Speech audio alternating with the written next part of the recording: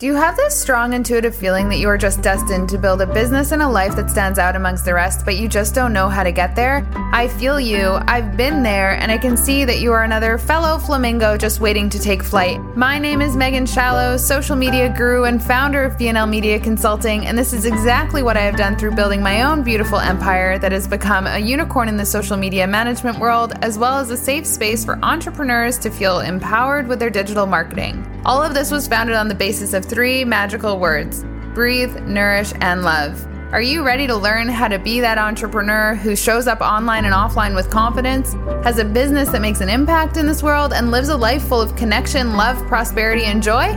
If the answer is yes, then let's go.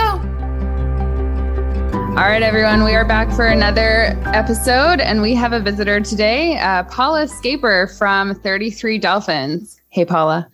Hey, Megan, how are you? Good. I'm really excited to have you on this call, podcast episode, because it's January. Everyone's starting to think, where can I invest my money next? What do I need to do in order to ramp up my digital marketing and do things that much better than I did back in 2021? And based on what I've seen in the entrepreneurial world, sometimes people spend their marketing dollars not in the right places. So I thought, who better to come in and tell us exactly what to do and how to do it properly based on our own different businesses than you. Awesome. Thank you.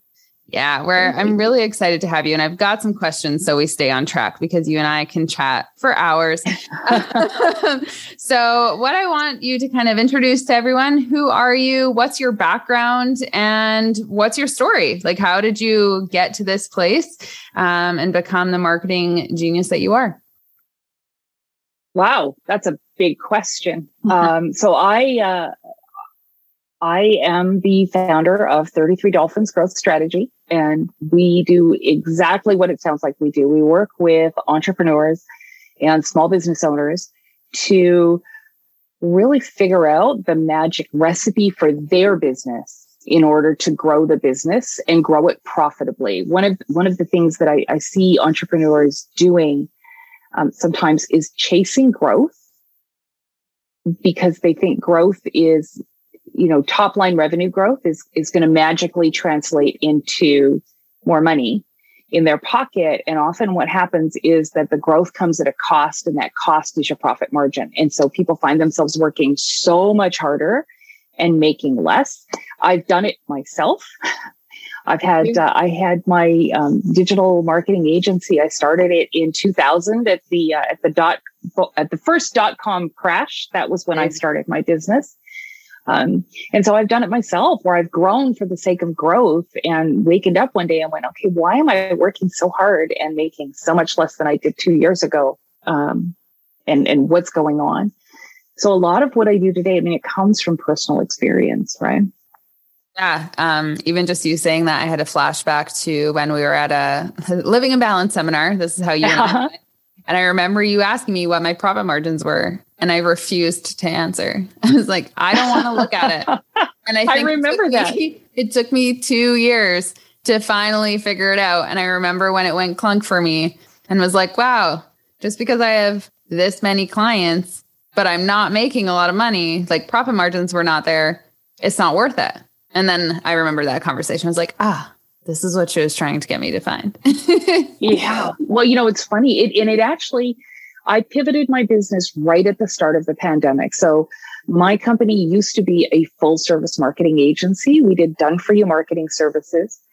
And I had a conversation with some of my peers at a networking lunch, again, right before the pandemic. And we all went into lockdown. And we started talking about just that, about profit margin.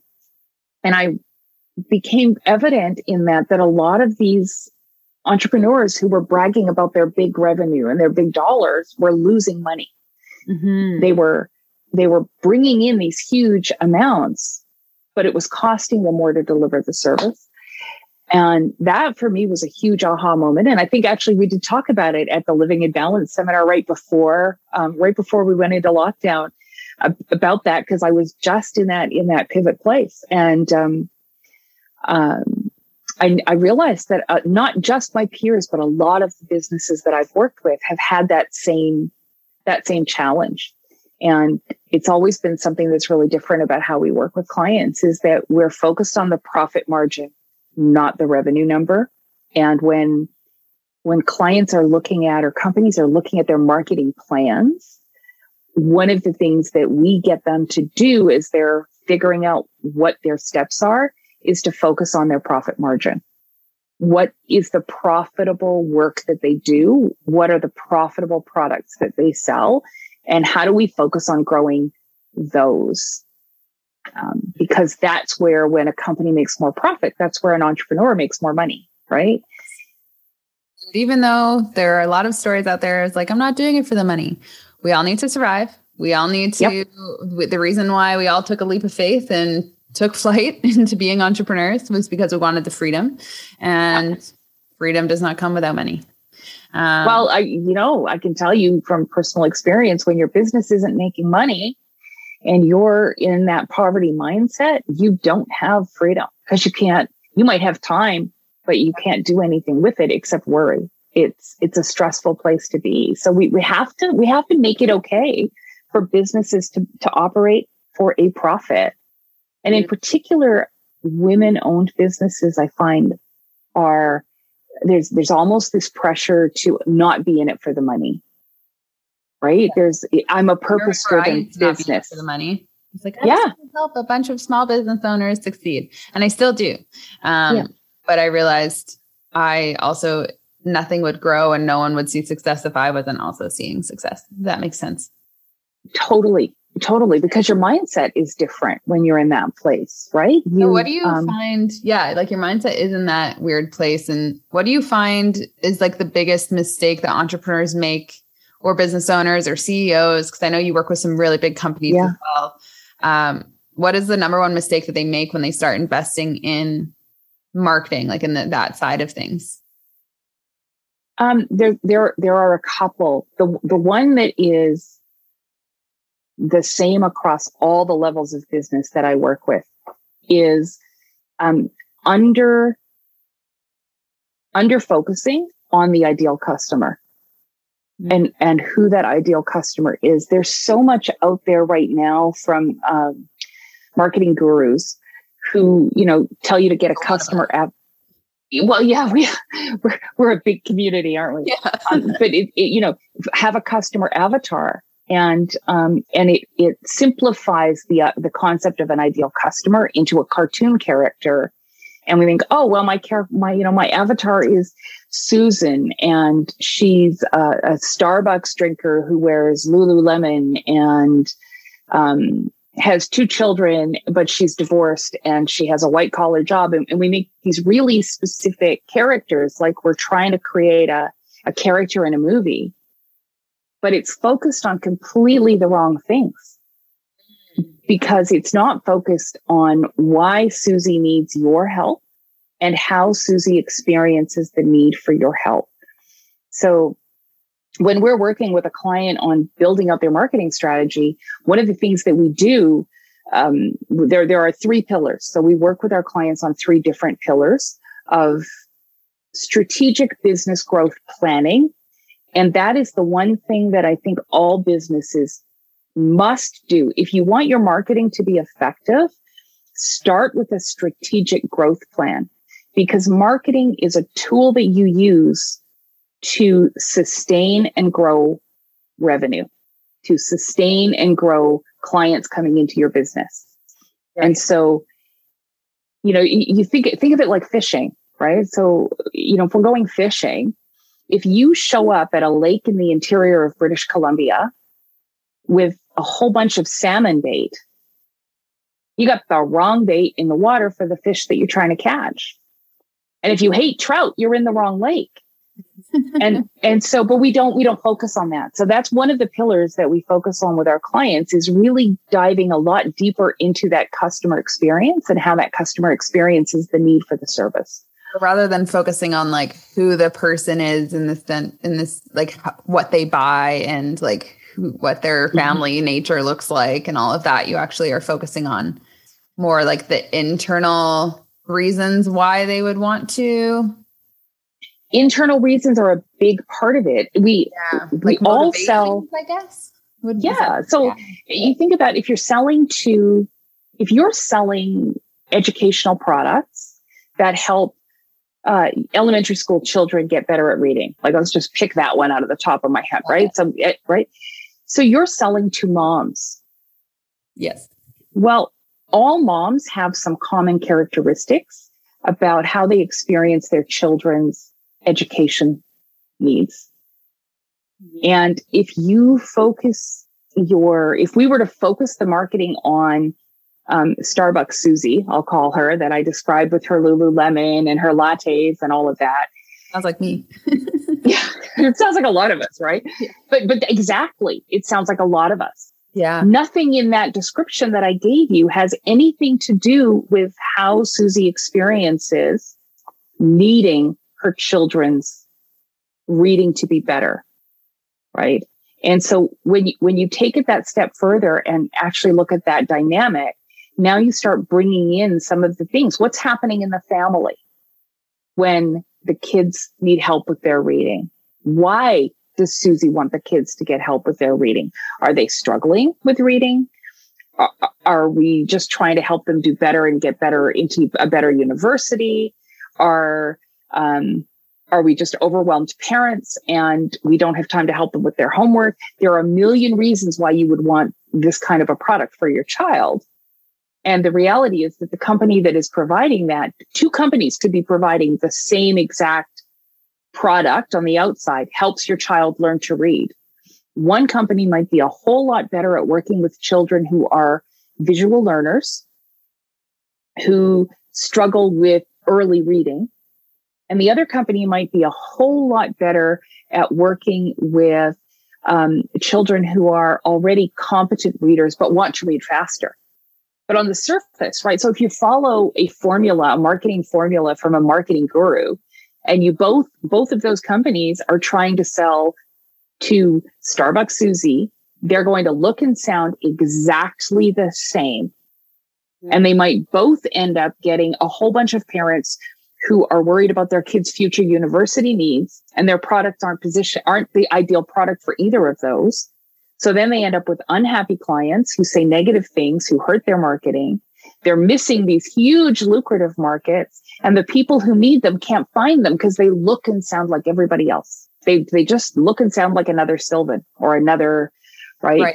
And so that's where the lack of focus on how your customer that gets great results experiences needing your help, and then what that impact is and what the job to be done is massive. And there are also two parts of the job to be done, right? There's what the goal is you're trying to achieve, and whether you're business to business or business to consumer, you have a goal you're trying to achieve when you buy something. And then there's what the personal goal is,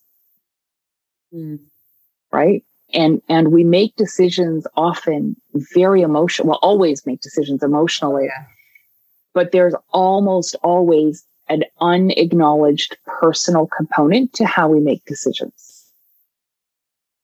And that's what gets missed at the beginning. Like even I'm like, it gets totally missed. Yeah, it gets totally missed at the beginning. So would you say before like a business, like when you start a business and you're small, you get your logo from Fiverr or Canva or something like that. And then you build your website on Squarespace or Wix, and it's super simple. And that's a great place to start. And I say every small business should do that first, not spend $10,000 on a website before you know if like the company is viable. But after that, like, is there an opportunity for businesses? Like, would you say before you go investing in anything else, get clear on that piece? Like, what are the intrinsic motivations that you're definitely. And there's different layers too. When you're running your business, you start to see patterns. Yeah, there are different levels of it. Yeah. So when you're early stage in your business, a lot of it, we do group programs, we do group trainings as well, where for smaller businesses, because it doesn't make sense for you to go and invest, tens of thousands of dollars and days and days and days of your time, because you're really working with a limited set of information. And you have to kind of create a hypothesis and then test that hypothesis and then adjust that hypothesis. So that's the other mistake, is it's not a one and done.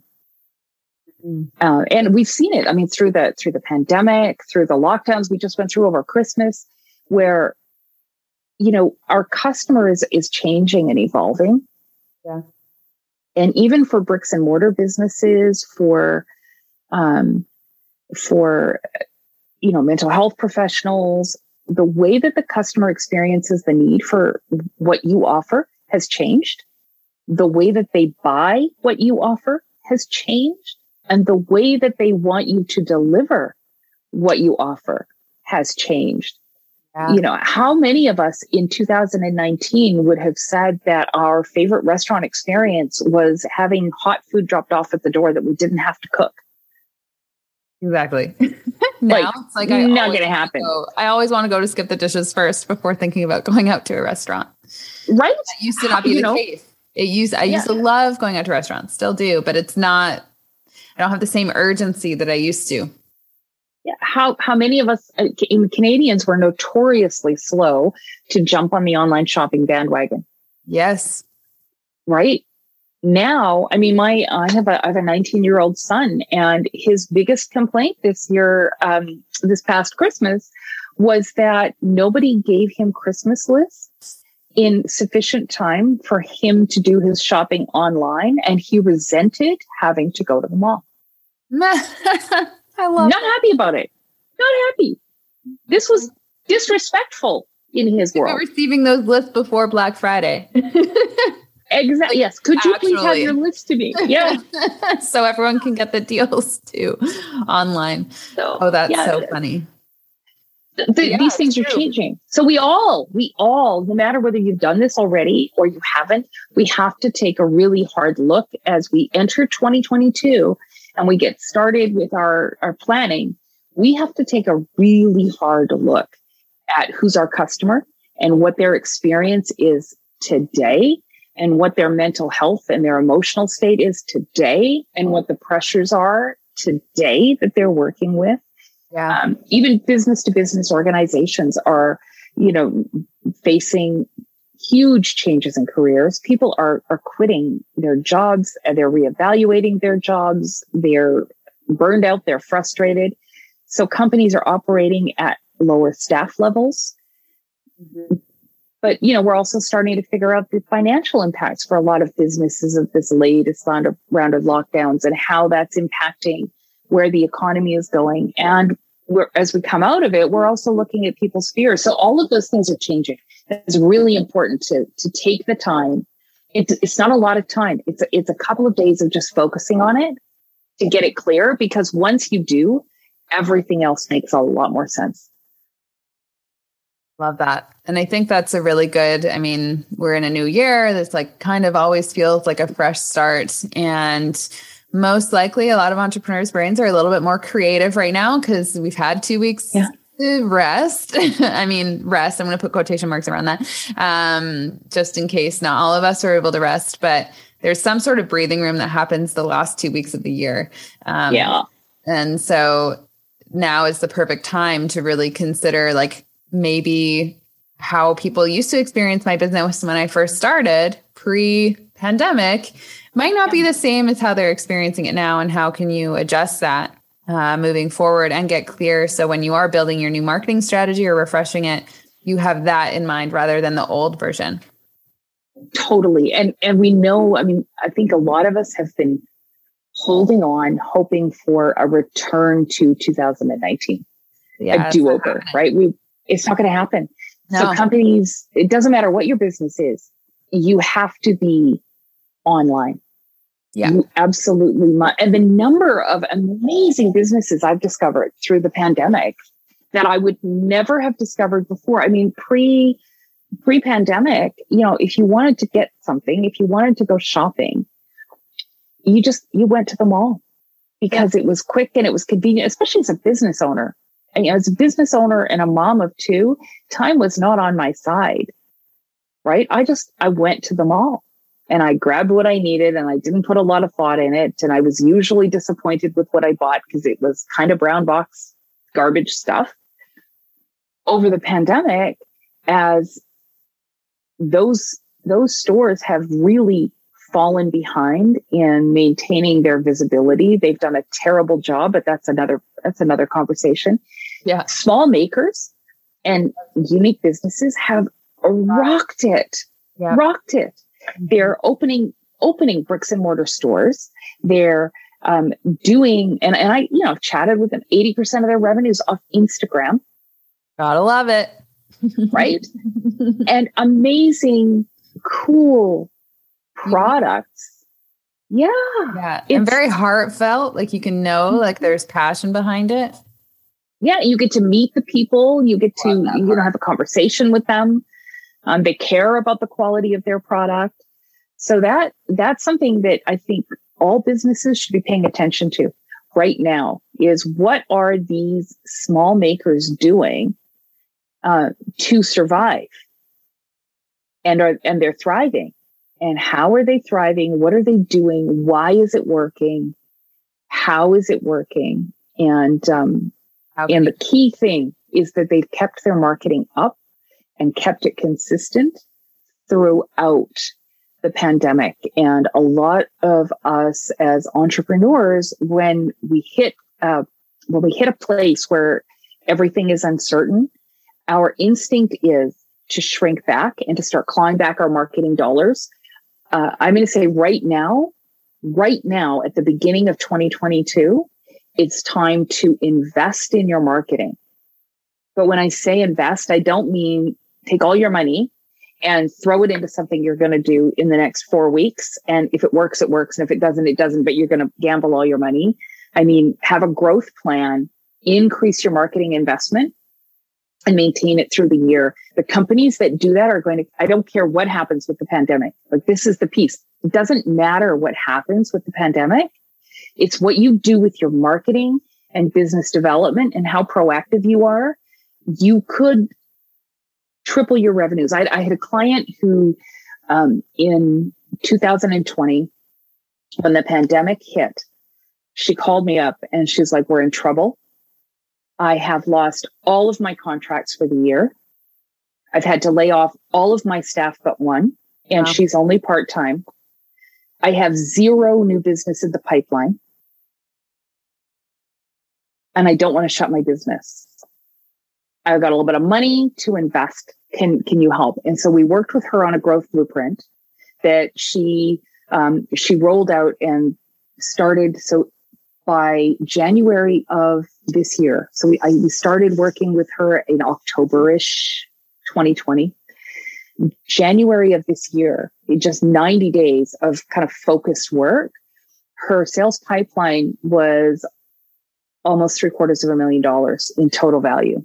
That's wild. And she ended up, it was insane, but it literally came from just having that right focus on it. Now that's like total value. You don't close every sale, right? But that's potential. Correction. She hit the end of 2021. She had tripled her revenue and doubled what she did in her best year ever in her business. That's wild. But she tripled her year over year. She doubled her best year ever. And she had that and more in the pipeline for this year, this 2022 year. What happens when you plan, which yes, and maintain. So the other piece of it was maintaining, and she maintained consistent, steady every year. It's like a good friend of ours likes to say it's a titration. Marketing is a titration as well. Yeah. You drip a little bit, drip a little bit, drip a little bit, drip a little bit. And over time, it's the cumulative impact of all those drips that makes it awesome. Mm-hmm. If you just put a drip in, it disappears and nothing happens. And your thought is, oh, that doesn't work. Yes. But it did work. It's just that you haven't put enough drips. We can use social media management as that perfect example. Like, we'll have a client that comes in for 1 month and then they're like, well, we haven't really seen results, so I'm not sure if it's going to work. And I always say at least 3 months. Like, I'm like, at least let us have 3 months to see the magic, like, start to roll. And then after that, if like it still doesn't feel right, then trust your gut and move on. But that's the thing. It's like, our clients that have seen the most success, they've been with us for like 2 years, 3 years, because the snowball just continues to roll. And it's not one and done, like you said. Like you can't just build something and post once a week and then stop for a couple months. And like, it has to be consistent. Consistency with in general is huge. I have had clients who came to me because I was mentioned to them by somebody. And when I get talking to them, they're like, oh my gosh, I have this problem. And when John mentioned your name, I was like, I saw you speak 3 years ago at this conference and I was totally blown away, but we weren't ready. And then, and so if it hadn't been for the conference and that initial exposure, my name would have been one of a dozen that they were given. But because of the conference, plus that boom, now it's not, can you sell me? It's when can I start working with you? It was almost like, this is a serendipitous moment. I need to take advantage of this. I saw Paula before. Now I'm hearing her name again. I probably should work with her. Like there was no second guessing. And that was all like, that's part of your marketing. Like even like speaking is a marketing tool and a marketing strategy, online or offline. We can still speak offline. And I think it's really good for entrepreneurs to learn how to speak in front of a room. It definitely allows you to hold your own and really get clear on your business. Yeah. And those things are going to come back. They just aren't going to come back the same way they were, right? They're not going to replace the digital experience. No. Businesses are not going to go back to in-person conferences when they can hold that event more efficient, more cost effectively, more cost efficiently on Zoom with higher attendance. Right? Why would you go back to something that will reduce the amount of your customers that you can engage with? It's not going to happen. We might see hybrid. Yeah, hybrids are good. But the cost of the events too, like it'll just go down so much. Yeah, I love that. I think getting clear on that. And then once people have gotten clear and they're like, okay, this is what I'm pretty sure is how people are experiencing my brand. This is what I want to kind of a growth strategy plan, like you mentioned. Of course, I always recommend moving towards. Sometimes it is really great to have someone who isn't in your business come at it and be like, well, this is how I'm feeling as a potential consumer to your brand, and make sure it aligns. That's something that I've noticed when people come into BNL. The way we experience the brand is very different than how the entrepreneur thinks we're going to experience the brand. Right. And it can be troubling at first, but then they realize that they actually are grateful for that perspective. So is that what you bring to the table too? Like when clients come to you, like with a growth strategy, like they have their ideas, but then you also have yours? Often when, companies start on a growth strategy plan, they come to us and they think we're going to talk about tactics. Mm-hmm. They think we're going to have our first conversation is going to be, should I be doing social media? Should I be doing email? They want to know, how often should I post on Instagram? They want to know, how much should I be spending on PPC? And when I go, I'm not even sure you should be. They're like, so how about we roll it back a little bit and let's figure out if you should be. The biggest gains that companies get is when they focus their marketing efforts on the channels that reach their ideal customer, who's perfectly aligned to need what they do in exactly the way that they do it. And you can't know what those channels are until you know first your customer, but also you have to know yourself.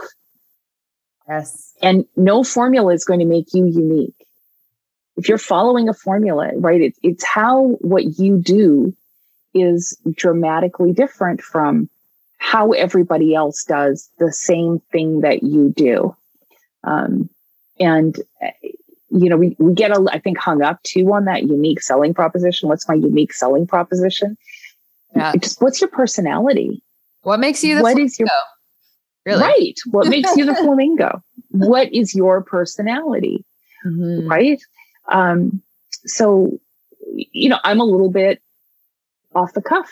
I'm not very formal. I'm not, I'm not someone who's going to come in and get really into data and statistics. I love data and statistics, but I care about what it tells me, not so much about the numbers. Right. And I like to move quickly, and I like to make decisions quickly, and I like action. I'm not going to be a great fit for somebody who has to triple check everything before they move forward. We're not going to work well together. It doesn't matter that what I do could transform their business. If it doesn't fit into how they work, then not going to go well.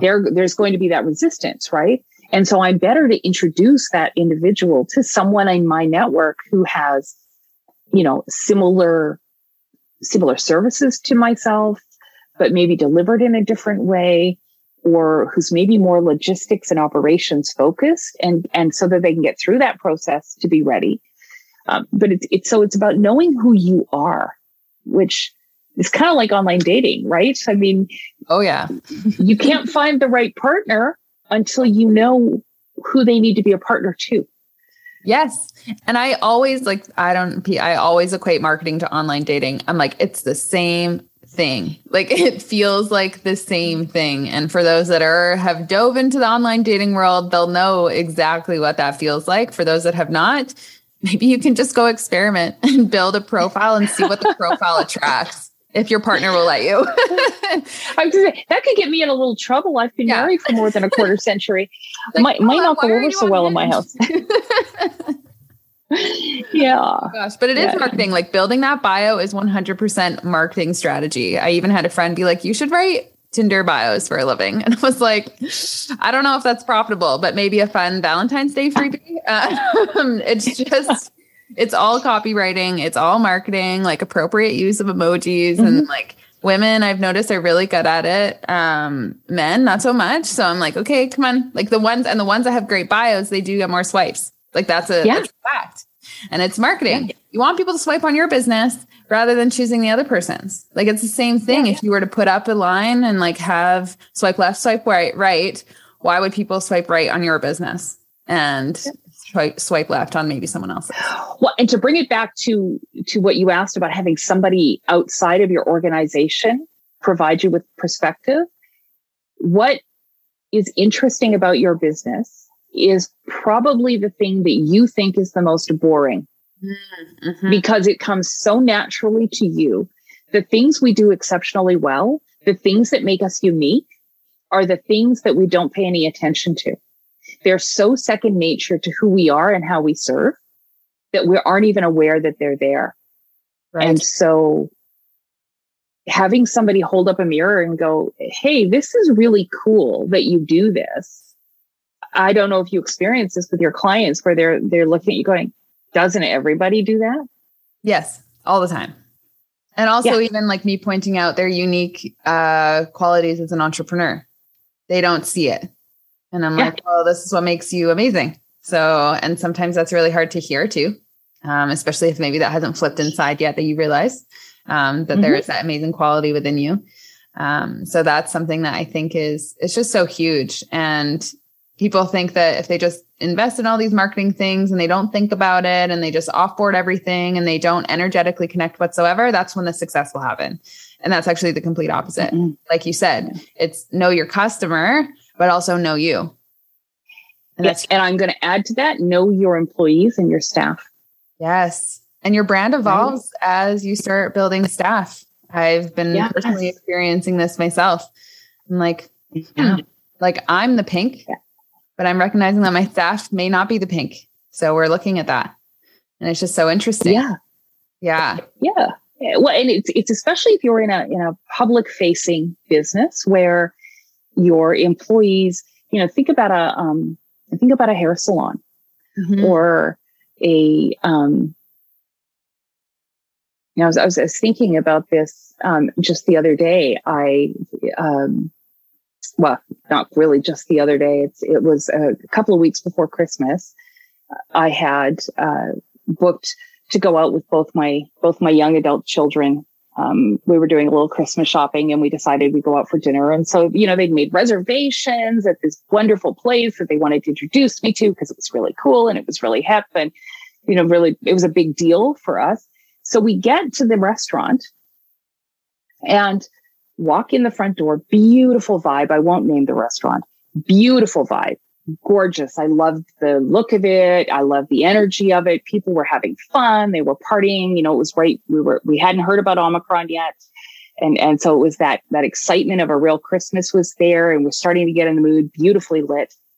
And this young lady who is the hostess comes over, and my daughter said, I made a reservation for 5:00 for 3 of us.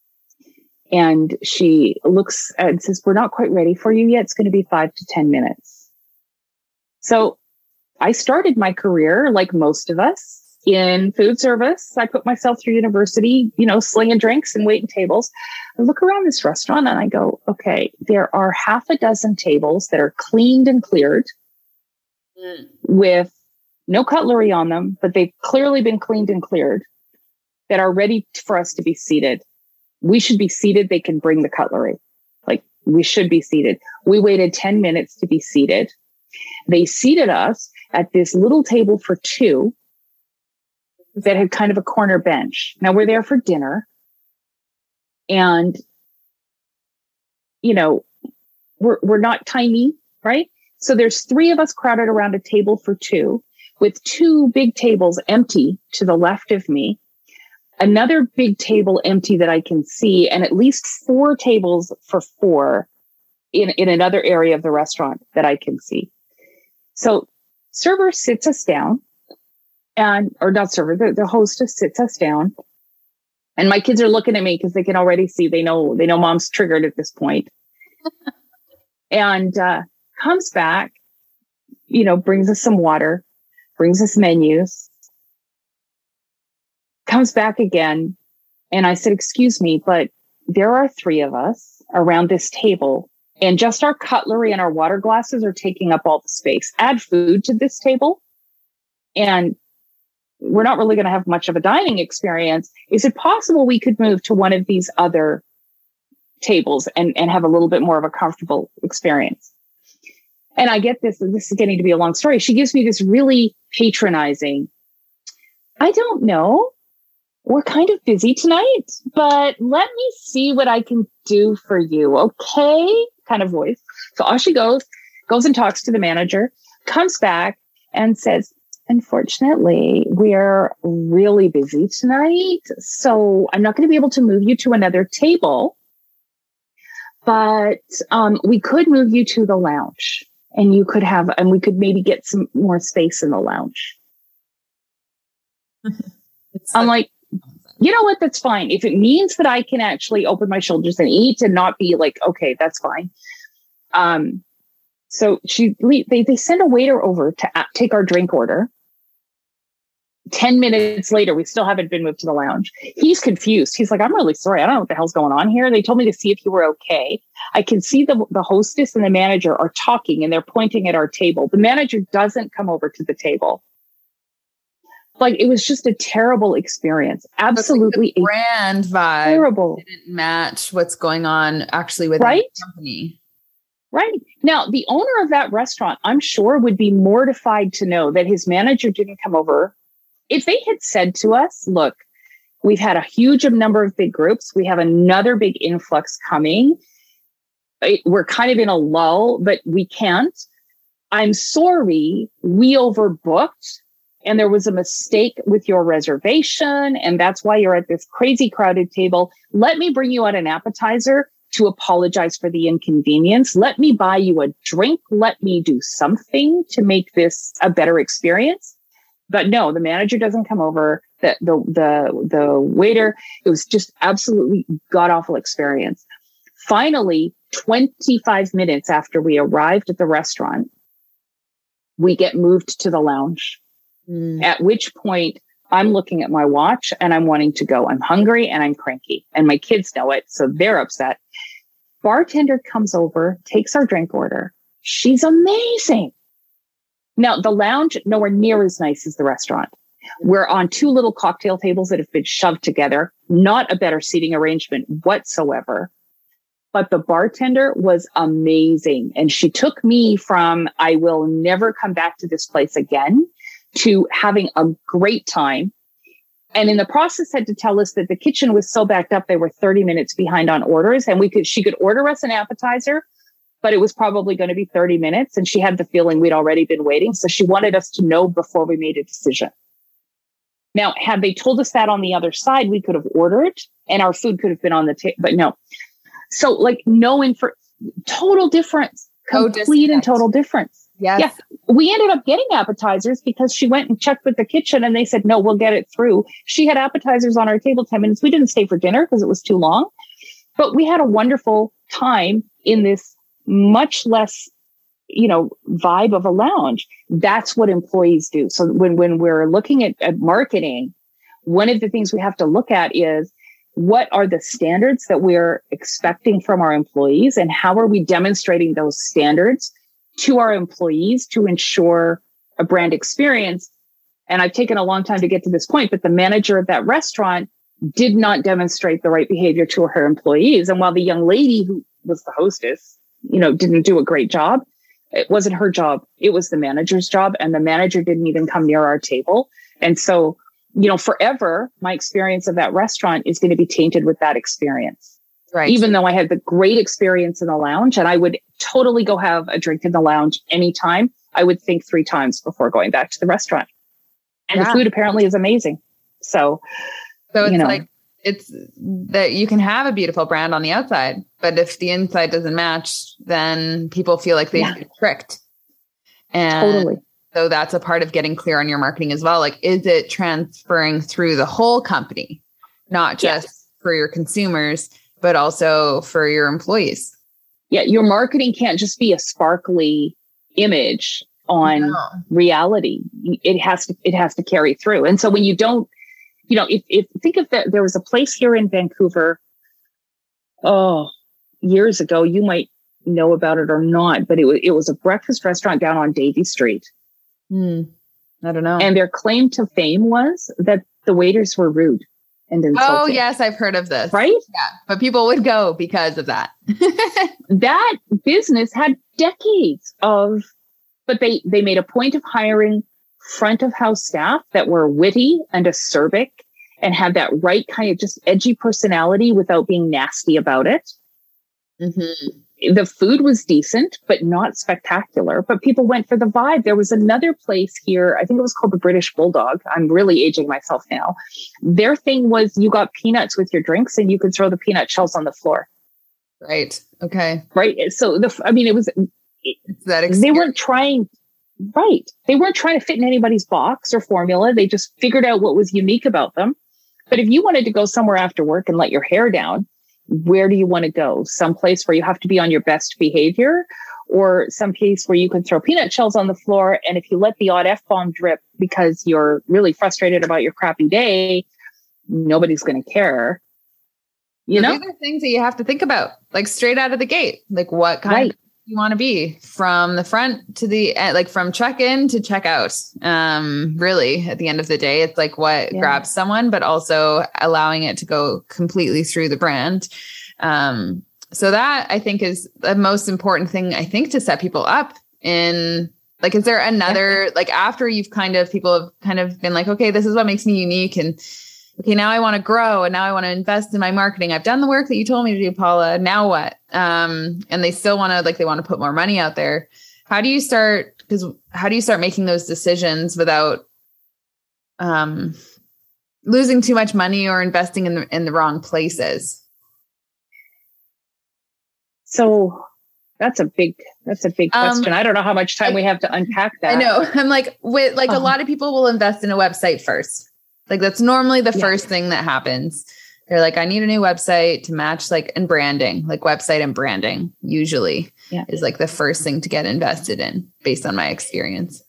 Totally. So, okay. Thank you. That was a great prompt. I would say if you already have a website, don't just jump into a website redesign because it's less about the pretty pictures on your website and more about the experience of the site. And oftentimes what I will see companies do is they'll spend a lot of money on a rebrand and then they've got nothing left. It's like having this beautiful Lamborghini in the driveway, but you can't build a garage to house it in. You haven't got any money to put gas in it, and you can't afford the insurance. So you've basically got a beautiful Lamborghini that's rusting out in the driveway.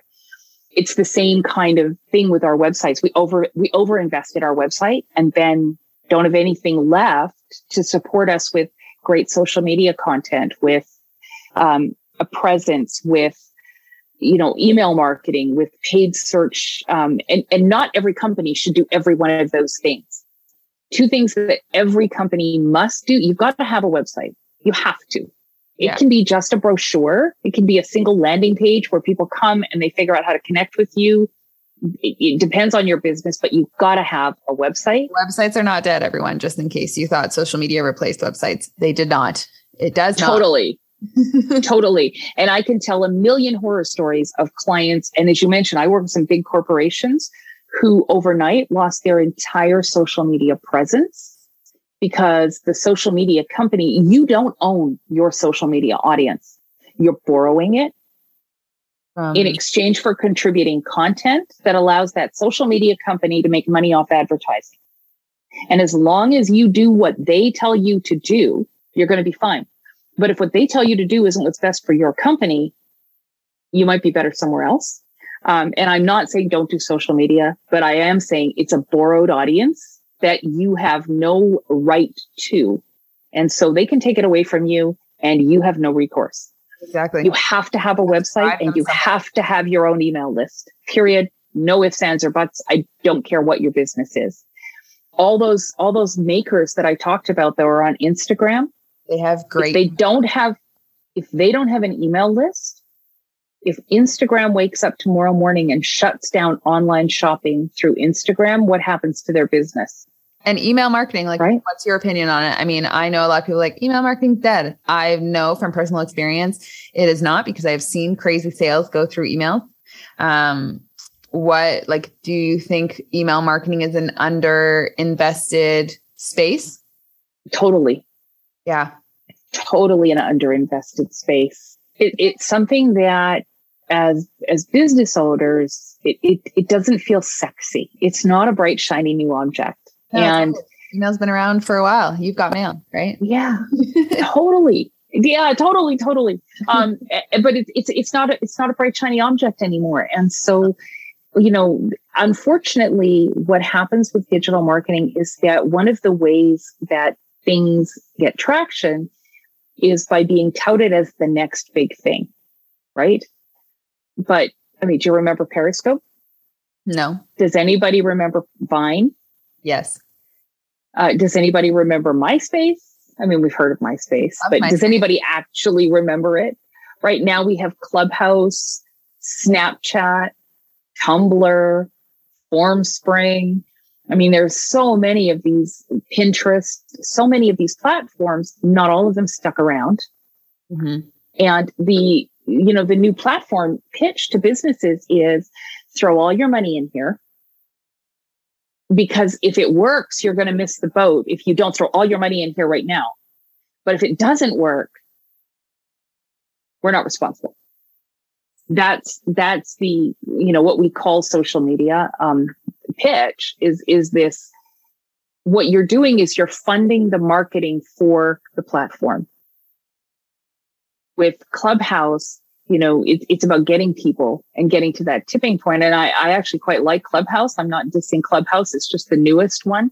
But I've seen so many of these come and go over the years. And we've seen what happens. If they really get traction, like Instagram, they're going to get bought by either Facebook or Google because we don't have things in place to stop that from happening. So it really becoming, less fragmented of a market than we think it is at this point. But what I'm also seeing with my clients is that their paid search advertising, so their Facebook paid ads, their Google paid ads, their Amazon paid ads, all of those paid programs, the cost per click has skyrocketed over the last 2 years. And the response and the conversion rate of those clicks has tanked. So you're having to pay higher amounts of money to get fewer clicks that are less likely to buy. At the same time, email conversion rates have gone through the roof. clients that are prospecting. So B2B clients that are prospecting on LinkedIn, their rates have tanked, but prospecting through email has increased. Now in Canada, we have Castle. And so, there are some legal restrictions on our ability to prospect via email, but, definitely, looking at how you're doing those things and empowering people to do those things. Yeah. Email's huge. It's an underrated communication tool now, with everyone wanting to send DMs and PMs and not wanting to email unless they absolutely have to. But I personally, my email as a business owner is I love email.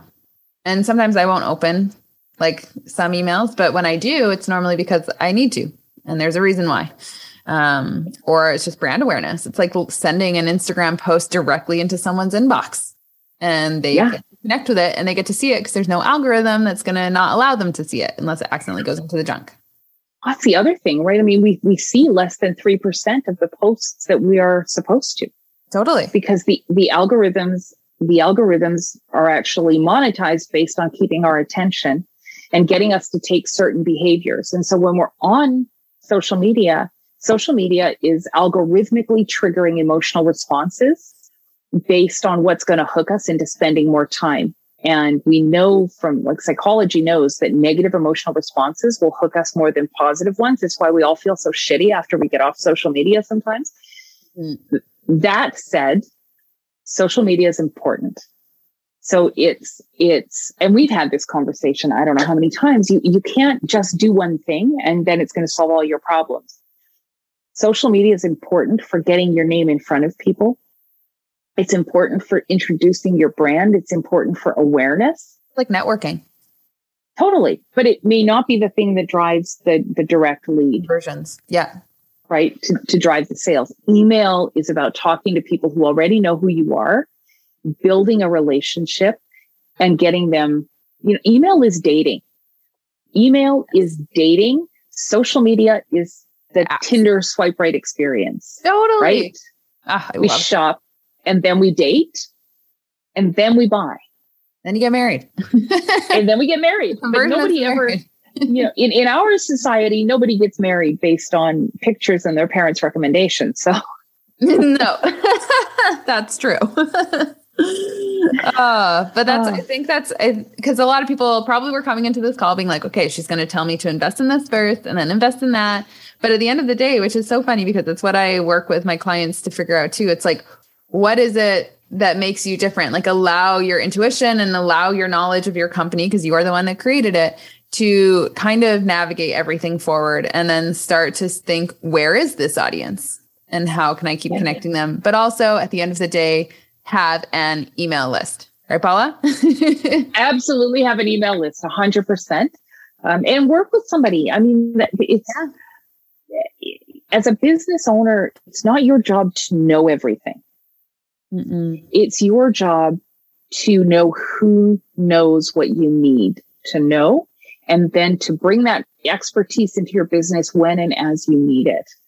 We don't met just go on the first referral, right? Totally. We met through a mastermind group for women who own businesses, right? So, and that group is all about having women who know the things you don't need to know, that you can call and talk it through. I think as an entrepreneur, one of the most important things you can do for your marketing is to have a trusted advisor that you can call and talk through decisions with before you make them. Especially big number decisions. Yes. And have that person be an expert in marketing or marketing strategy. Clients that you have you on retainer can call you, right? Always. They can call you and they should be calling you. Megan, I'm thinking about investing in this paid program. What do you think? How will it fit with what we're already doing? My clients call me all the time. Clients I haven't worked with for years will call me out of the blue and go, hey, Paula, what do you think about, or I'm having this problem with, can we help? I got a call just before Christmas from a client I haven't worked with in 2 or 3 years going, we've had a sudden staff change and we need to make sure that the transition, can we help?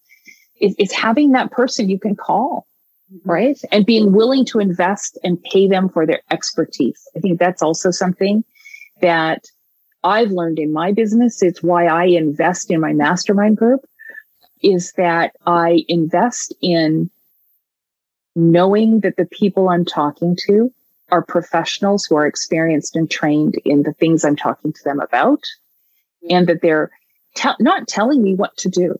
They're telling me what their experience is, asking me what, questions that I maybe didn't know to ask, getting me to go and find information that I maybe didn't know to go and find, so that I can make an informed decision for my business. And I think when it comes to marketing, you can't undervalue having that unless you're a marketer.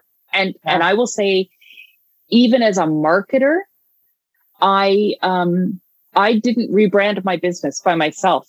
I paid an agency to come in and rebrand me because I needed that outside view. I needed that mirror held up, and I spent what I knew was, a fair market rate to make that happen. And I've got a much stronger brand as a result of it. Now, I pivoted my business 18 months before I started a rebrand. Right. Like, you didn't just jump in and do a rebrand before you knew what the business was going to look like. You let the business unfold the way it was meant to. And then once you were clear or more clear, that was when you dove into the rebrand experience. Because the rebrand experience, it's a mirror. And those mirrors are not always fun to look at. And they can be very stressful. And it makes you, like, when you are going through a rebrand, it's a lot of inner work, ironically. Oh, totally. And growing a business is a bit like, like the longest, giving birth to a baby. Yeah. It's baby making energy. Right. And I mean, when my son was born, we had picked a name for him. We had branded him long before he showed up. And he was born, and they put him in my arms, and I looked at my husband and I went, not the name. Nope. Not the name. What do you think of? And his name was changed because who arrived in my arms was not who I branded 8 months earlier. Isn't that interesting? Right? Because a lot of people think I need to have a logo and I need to have a business name before I can get going. And like, yes, the government forces you to make a name of some kind for like a sole proprietor, like to sign up to be like registered. But that name, like, you can do business as something else. So you can always change it. And you don't have to invest too much, because what if the name stops fitting, or what if the logo stops matching what's actually being built? And maybe it's even energetically stopping the growth because you're not allowing the right child, let's say, to grow and like to be what it's meant to be. And I think that there's a really interesting concept there of like holding onto your business too tightly. I mean, I am not a mother yet. So I don't know what that's like but I've watched my mom go through it, trying to let us go and allow us the space to be our own individuals and to not put her stuff on us. And I've recognized that has happened in my business. The more I put my stuff on the business, it stops growing.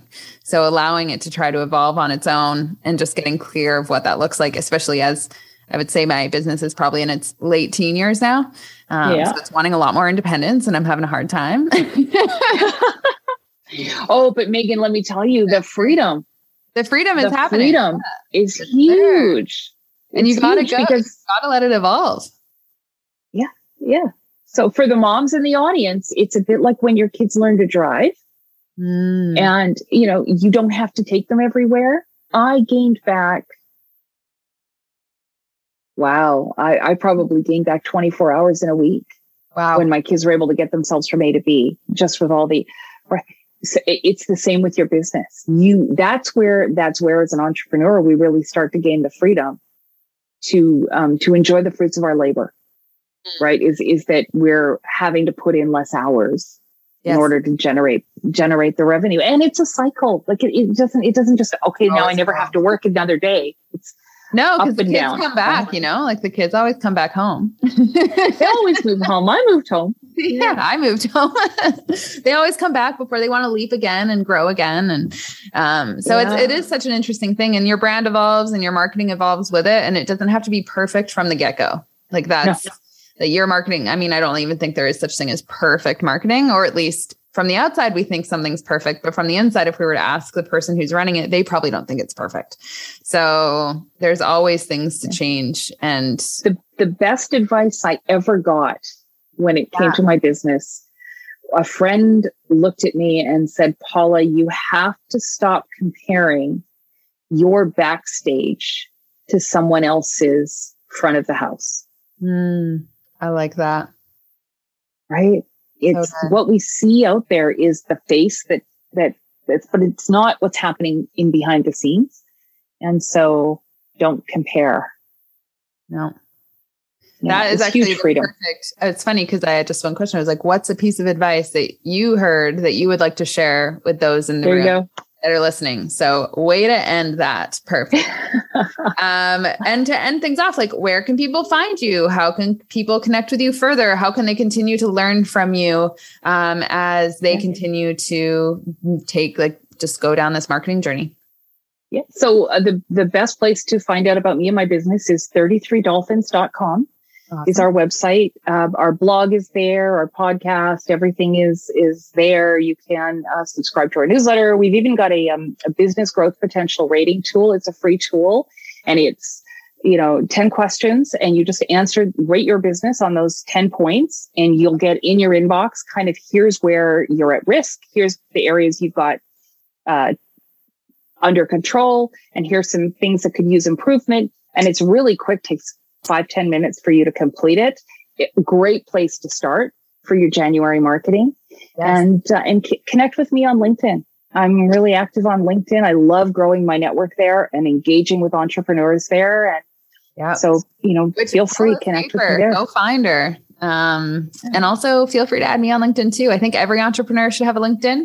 Every time I have a conversation with someone, I'm like, are you on LinkedIn? And most of the time I hear, no, I'm just on Instagram. And I'm like, get your butt over to LinkedIn. It's different, but it's important. It's a great contact tool. Very important. Awesome. Well, I love that. I'm also going to go do that freebie because I have not done it yet.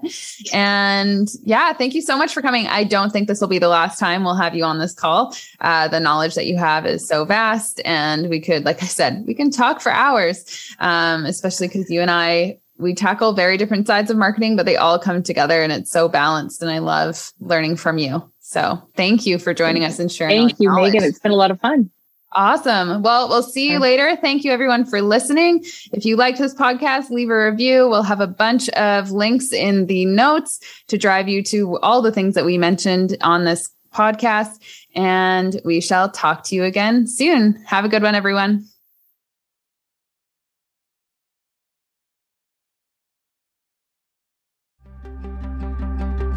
Thank you so much for joining us on another episode of Fly Flamingo Fly with BNL. We are so grateful you stopped by, and we hope that something from today's conversation ignited the inspiration you were looking for so that you can keep moving forward towards the life of your dreams. This podcast was produced by BNL Media Consulting with the amazing help of Podigy Podcasts. We'd love to hear your takeaways from this episode, so be sure to leave us a review, as well as give us a follow on Instagram at BNL Social. If you need any help with your social media marketing, feel free to visit our website at www.bnlmediaconsulting.com, and we would be more than happy to support you. We hope you have an amazing day, and we cannot wait to connect with you again next time. Have a good one, everyone.